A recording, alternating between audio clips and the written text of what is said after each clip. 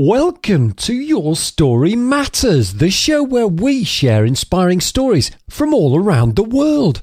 After you've listened to this one, why don't you tell us yours? Share your story at yourstorymatters.net.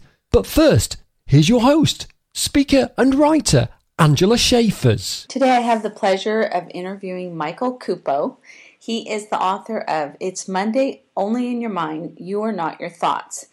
Michael will be sharing today about his book and his story and how things evolved for him, and hopefully he'll be able to help share some tips and words of wisdom to those in need today that are dealing with different life issues that are keeping them from living their best life.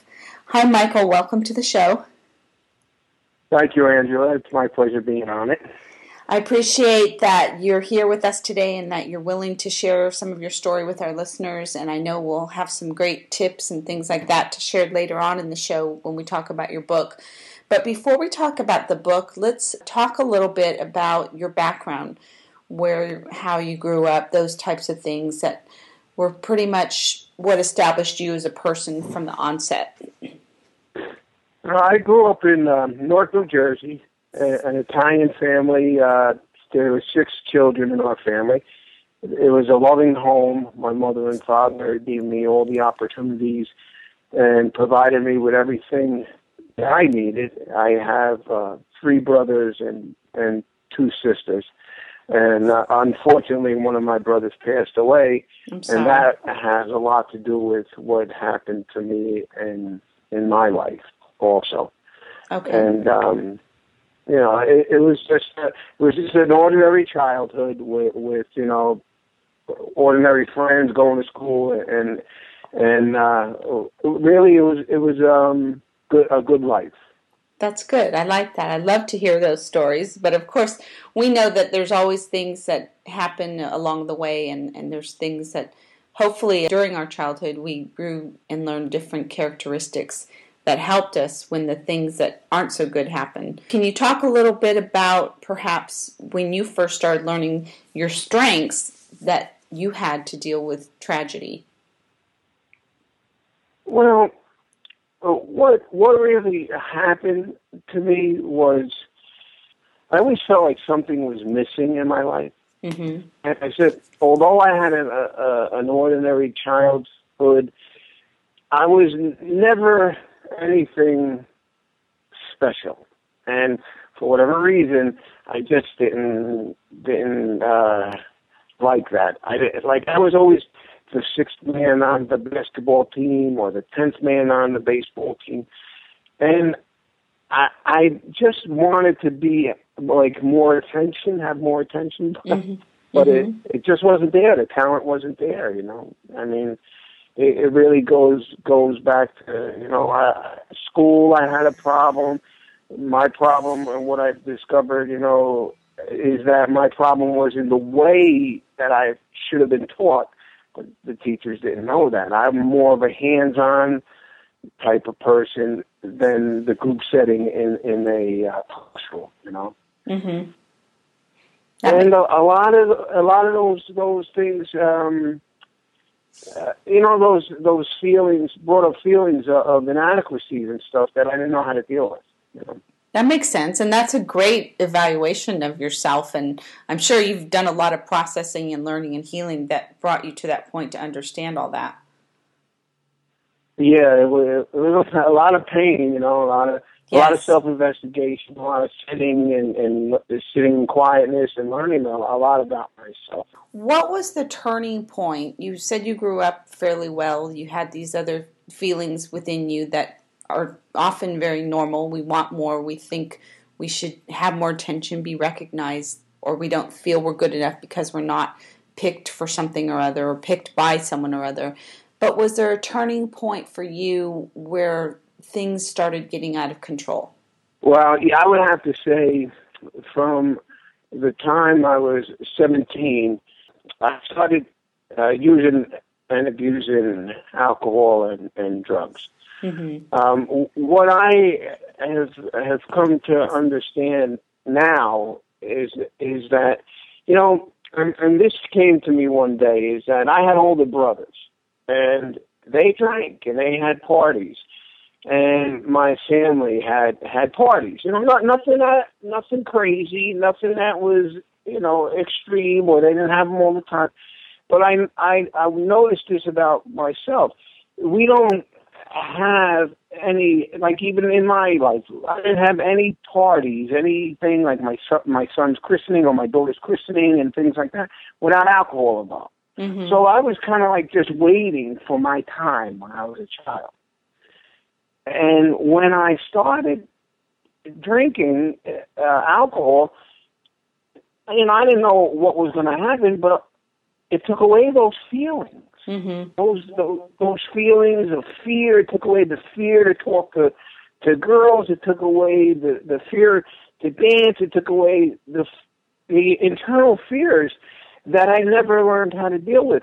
So as I grew up, the more accessible alcohol and other substances became, mm-hmm. the more I used them. Right. And that's very typical when people feel like they want to not deal with reality and not face feelings that are challenging. Alcohol, drugs, a lot of things are a good way to escape that. Right. No, a lot of things. And I that's one of the things that I discovered in my book, is that alcohol and drugs is only a symptom, you know, and that's really, the real addiction is to the self. I was just looking to fill a hole. Mm-hmm. I used so many things. And there, you know, that's, you know, not getting into the book yet, but that's what my book is all about, how the substance is immaterial. Because depending on your conditioning, if you don't have one thing, you will just use something else. Mm-hmm. That's right. You're right. You know, very few of us are brought up in like the Dalai Lama and in an environment where love is taught to us. Mm-hmm. Love and, you know, so fear is a taught behavior, you know.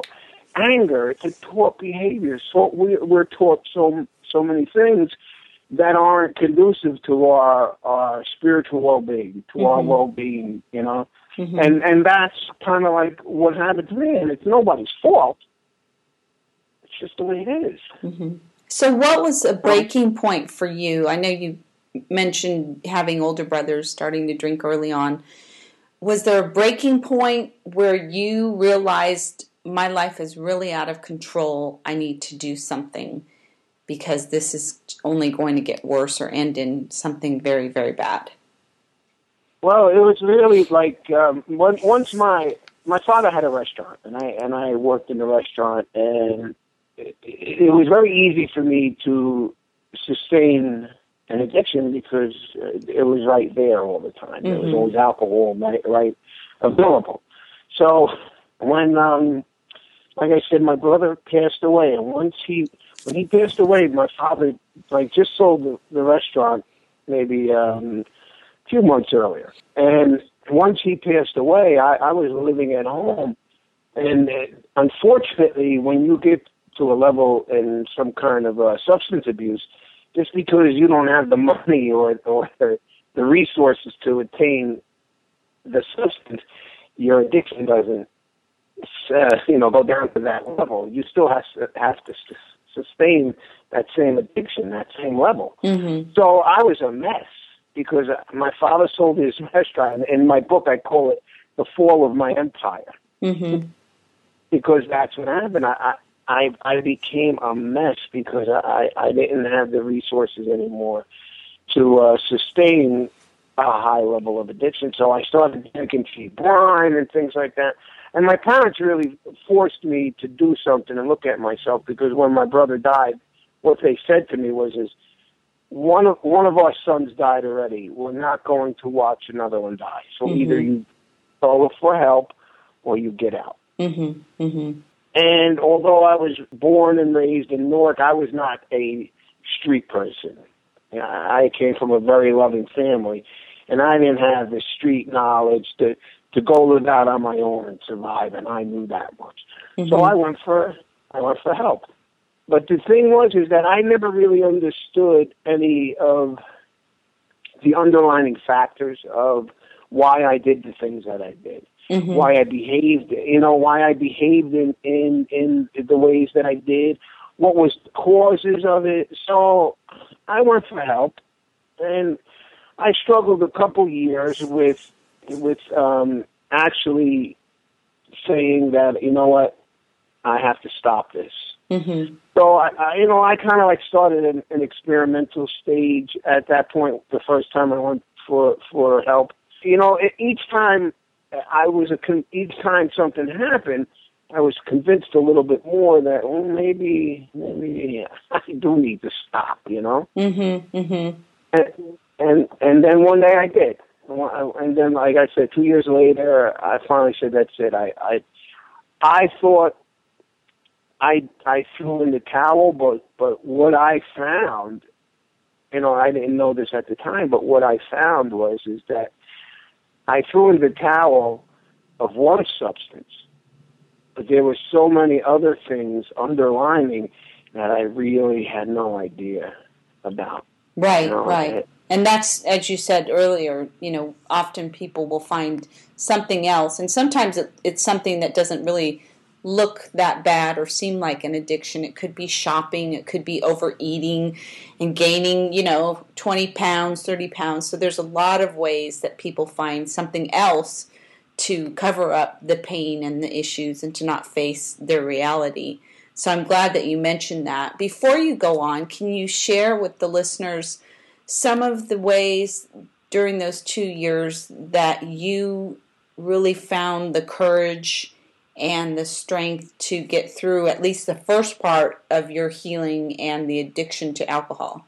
What I think, or what I perceive today, is that because of the love that I was given as a child, and because of the love in my family, I never gave up on myself. Right. There was always, I think, the natural instinct to live. I think what happens, I mean, I've done a lot of research on this. I'm not a doctor or anything, but this is just the way that I see it, is that the less love that you have in your life when tragedy occurs, the less you want to live. That's right. The less that instinct to survive is there. It's not that it isn't there, it's that it's blocked out. Mm-hmm. Mm-hmm.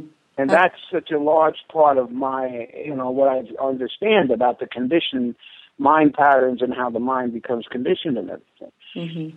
So even though, like I said, that's why I wasn't a true street person in a sense where I was never going to totally give up. Thoughts of suicide were never in my mind. Now, if I wake up one day, that I wouldn't have minded it too much, but I never thought of taking my own life or anything. Right. And that's a good point to share. Love does have a lot to do with some of our ability to survive and to hang in there and to want to do better. When we talk about love, though, what are your thoughts about self-love? Obviously, if you were doing things to hurt yourself physically, emotionally, mentally, there was a lack of self-love. Can you address that with the listeners? That's something else. That's powerful because that's the whole core of existence. Mm-hmm. And that's what I address in my book, is about because of the way I was conditioned. See, when you're born, when you start your existence, you're pure love.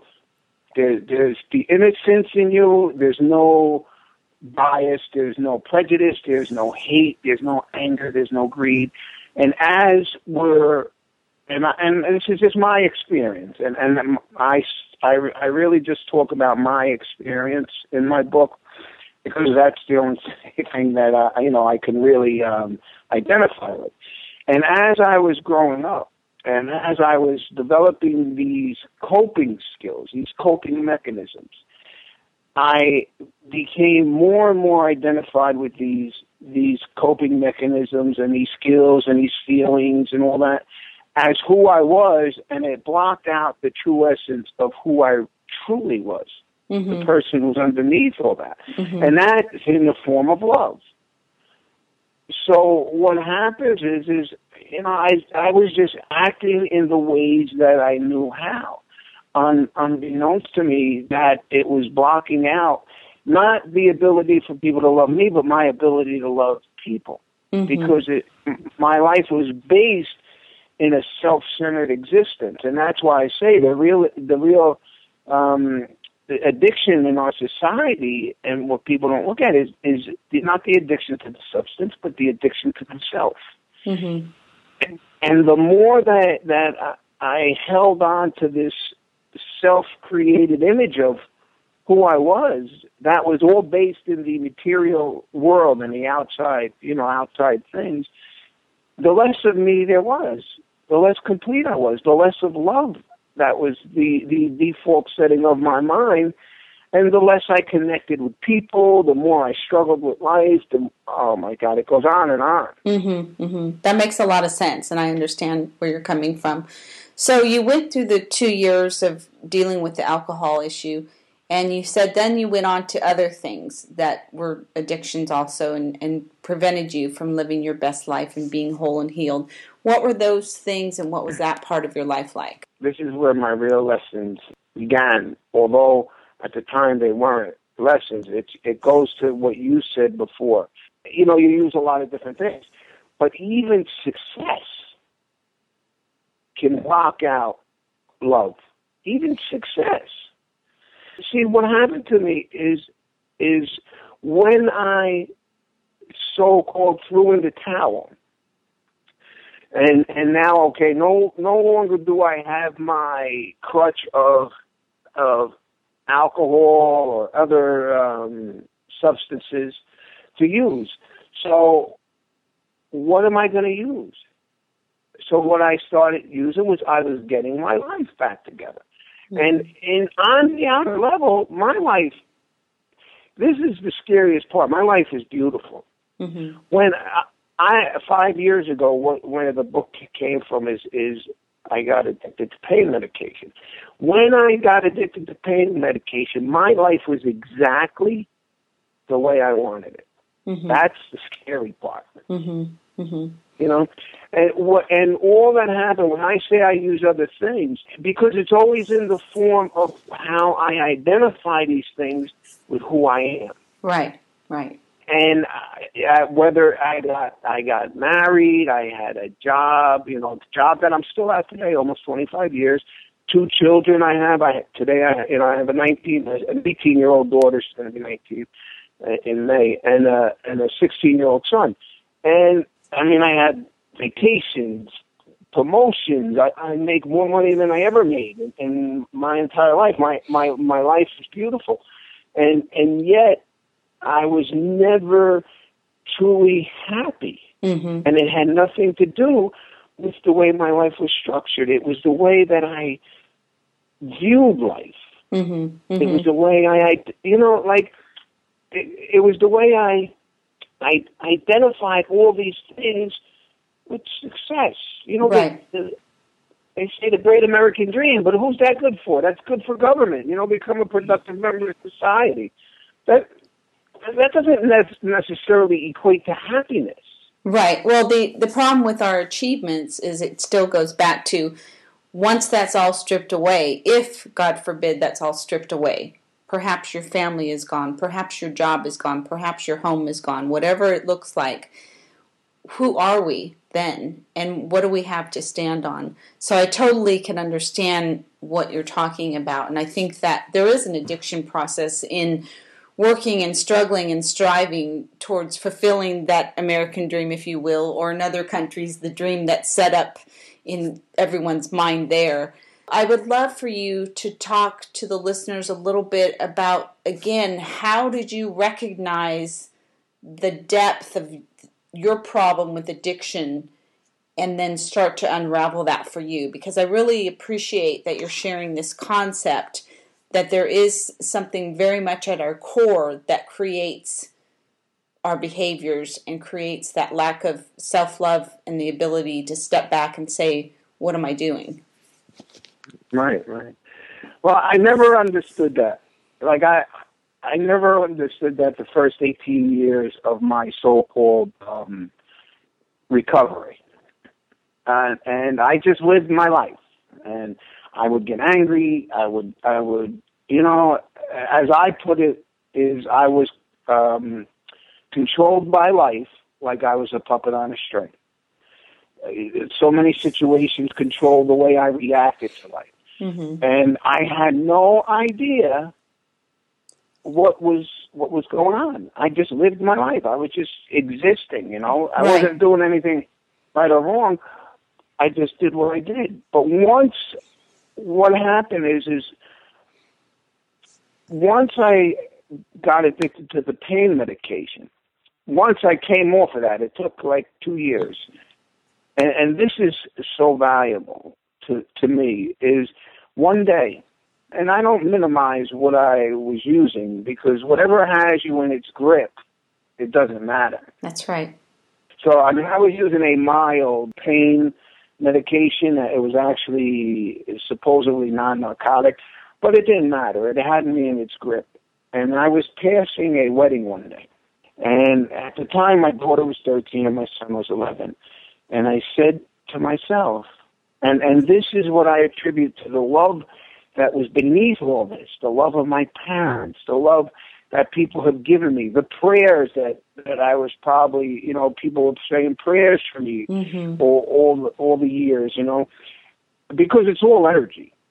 Mm-hmm. So what happened was, as I was passing this wedding, I said, if I don't get off this medication, how am I going to be there for my children? This is the most important years of their life. Mm-hmm. Mm-hmm. And that self-centered, purely for the love of my children, thought changed my whole existence. Wow. See, and that's I understand that. Yeah, because you think of this, and I'm going to say this in the context of what it is. But you think of a person, take a person like Adolf Hitler.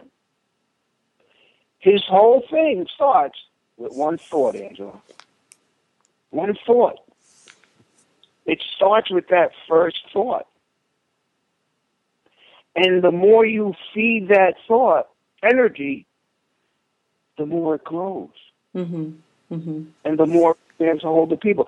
I'm experiencing that now with my book, with Facebook, with my writings. How that thought that started with my children, with how am I going to be there for them, how it has grown by me cultivating that thought, that love, because that's the base of it. It's amazing what is happening in my life with wanting to project that message to others. Mm-hmm. Mm-hmm. Because my book is not about me; it's my message. Right. That's the whole context of my existence is to share what happened to me, to maybe help one person not have to go through what I went through. Absolutely. And of course, that's what we promote and encourage here on Your Story Matters, is sharing the message in your story so that you can encourage and inspire other people. And we never know who's going to be encouraged or inspired, or who's going through something similar, or who can identify with our own journey and our own pain and our own healing.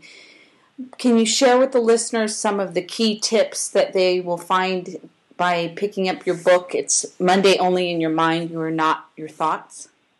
So where I got the title, especially the second part, but where I got the title is the most important thing that I learned when I finally got off the medication. I'll share this in brief. I started reading all the different religions, about Hinduism, I was brought up a Catholic, and I read the Bible, in my earlier years, because there was always something. And I don't want to say missing, but there was always something like a void in my life. I was always looking for something else. I was never content with who I was.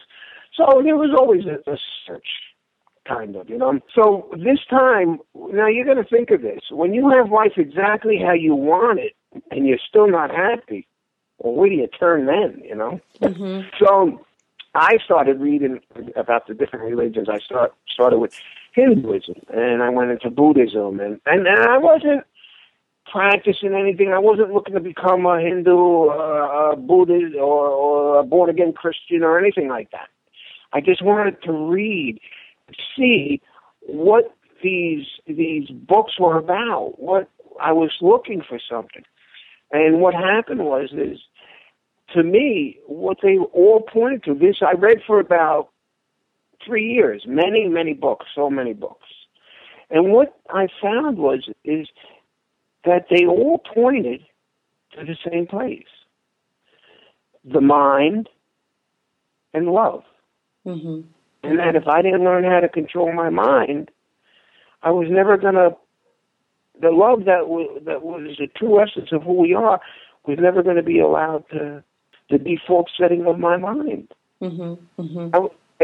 I was never going to be happy. That's what I found. You know? Mm-hmm. Mm. That's profound, and I have to agree with you. Is that you have to get to that core of who we are and our thoughts and our feelings and what's available to us, which is complete joy and peace and happiness. But that's a journey, I think, for everyone. Right, and I agree, and that's where my book came from. So just to say what the most important thing I was finding was that I had to learn how to quiet my mind. Mm-hmm. That's what I got out of everything.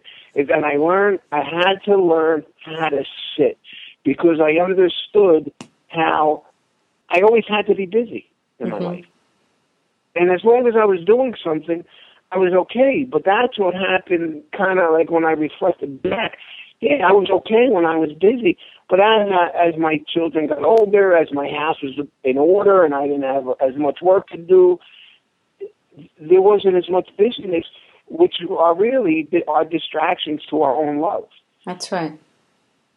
And then that's where the uncomfortableness came about. And then when there was nothing else to use, well, I started using pain medication. I started using a substance again, a different substance, you know, the one that for me works the best, you know.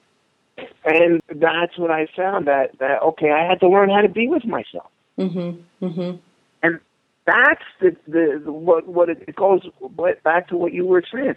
That's how I started learning how to truly love myself. By understanding that I wasn't, this isn't who I was. This is who I was conditioned to be. That's right. Every behavior, every reaction, everything that I did up to that point, it was only because that's the way I was conditioned. Nobody ever taught me how to deal with my inadequacies or how to deal with my fears. So I didn't know how to sit and allow them to be with them. So once I started understanding that, and I started understanding the true nature of my malady, of my behavior, of my problem. And once I started sitting and my mind started to settle, the reactions that I was always a reactor. My children would say something, boom, I would react. It would just be a natural thing. It happens instantly. I started not reacting to situations, a little bit at a time. You know, it was one situation at a time. I didn't make any vows. I didn't make any pledges that this is how I was going to be. I was going to do this. All I knew is I had to sit. Right. And on its own, this is what happens. Is on its own, my mind started settling. It started settling to the point where I started understanding a lot of my behavior. I started seeing my behavior and how it was all based in satisfying the self. See, once you can identify, and this is the importance of sitting, is by developing discipline. Once I started identifying the core of my behavior, then I had something tangible to deal with. It wasn't about waiting for this God up in heaven to save me, or it wasn't about, well, this is just who I am. I started understanding that I had a real tool to change my behavior. That's awesome. It changed.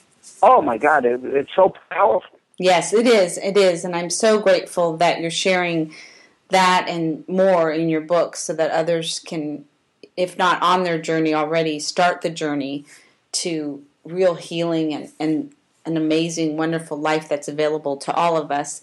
Can you share with the listeners where they can connect with you and get a copy of your book? Amazon and Barnes & Noble online. And there's also my website is mondayinyourmind.com. It's also available through there.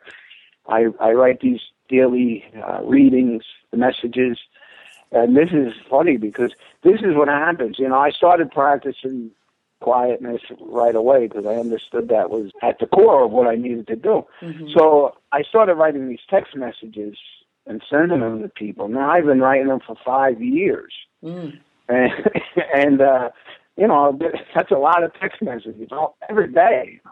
And I hope you have the unlimited plan. Yeah, I do.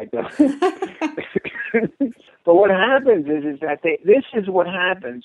See, there's so much involved because what happens is when you start getting quiet, you start reaching your potential. You start experiencing things that you never thought were there before. They were blocked by the noise in the head, the conditioning.